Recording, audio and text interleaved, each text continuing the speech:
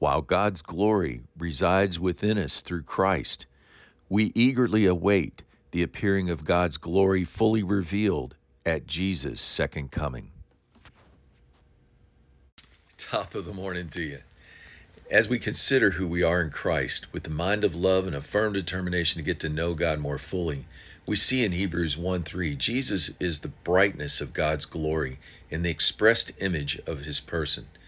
And again in Revelation 21:23, the city of New Jerusalem had no need of the sun or the moon to shine in it, for the glory of God illuminated it.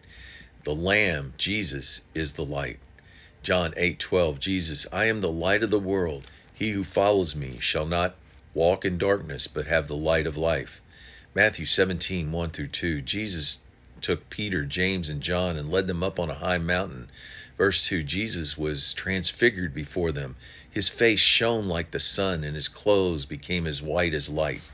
Then, verse 5, behold, a bright cloud overshadowed them, and glory came out of the cloud, saying, This is my beloved Son, in whom I am well pleased. Hear him. In Exodus 16:10, in the wilderness, Israel beheld the glory of the Lord in a cloud. Exodus 24:16, the glory of the Lord rested on Mount Sinai, and the cloud covered it 6 days. Verse 17, the sight of the glory of the Lord was like a consuming fire on top of the mountain. Where Moses talked with God at Mount Sinai, he didn't know the skin of his face shone while he talked with God. Exodus 34:29. So much so, in verse 35, he had to put a veil over his face to hide the light. 2 Corinthians 3:8-18, this ministry of the Spirit is even more glorious. Verse 9, for it is the ministry of righteousness. Verse 13-15 explains how the veil Moses wore is equated with the veil over the hearts of the children of Israel. This veil is taken away in Christ. Verse 16, when one turns to the Lord, the veil is taken away. For verse 17, where the Spirit of the Lord is, there is liberty. Verse 18, but we all with unveiled face, beholding as in a mirror the glory of the Lord, are being transformed into the same image from glory to glory, just as by the Spirit of the Lord.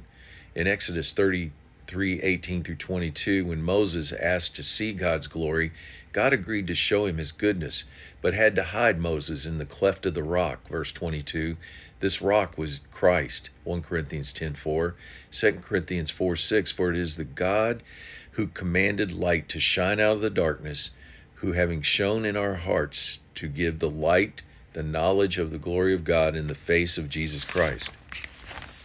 Words of encouragement.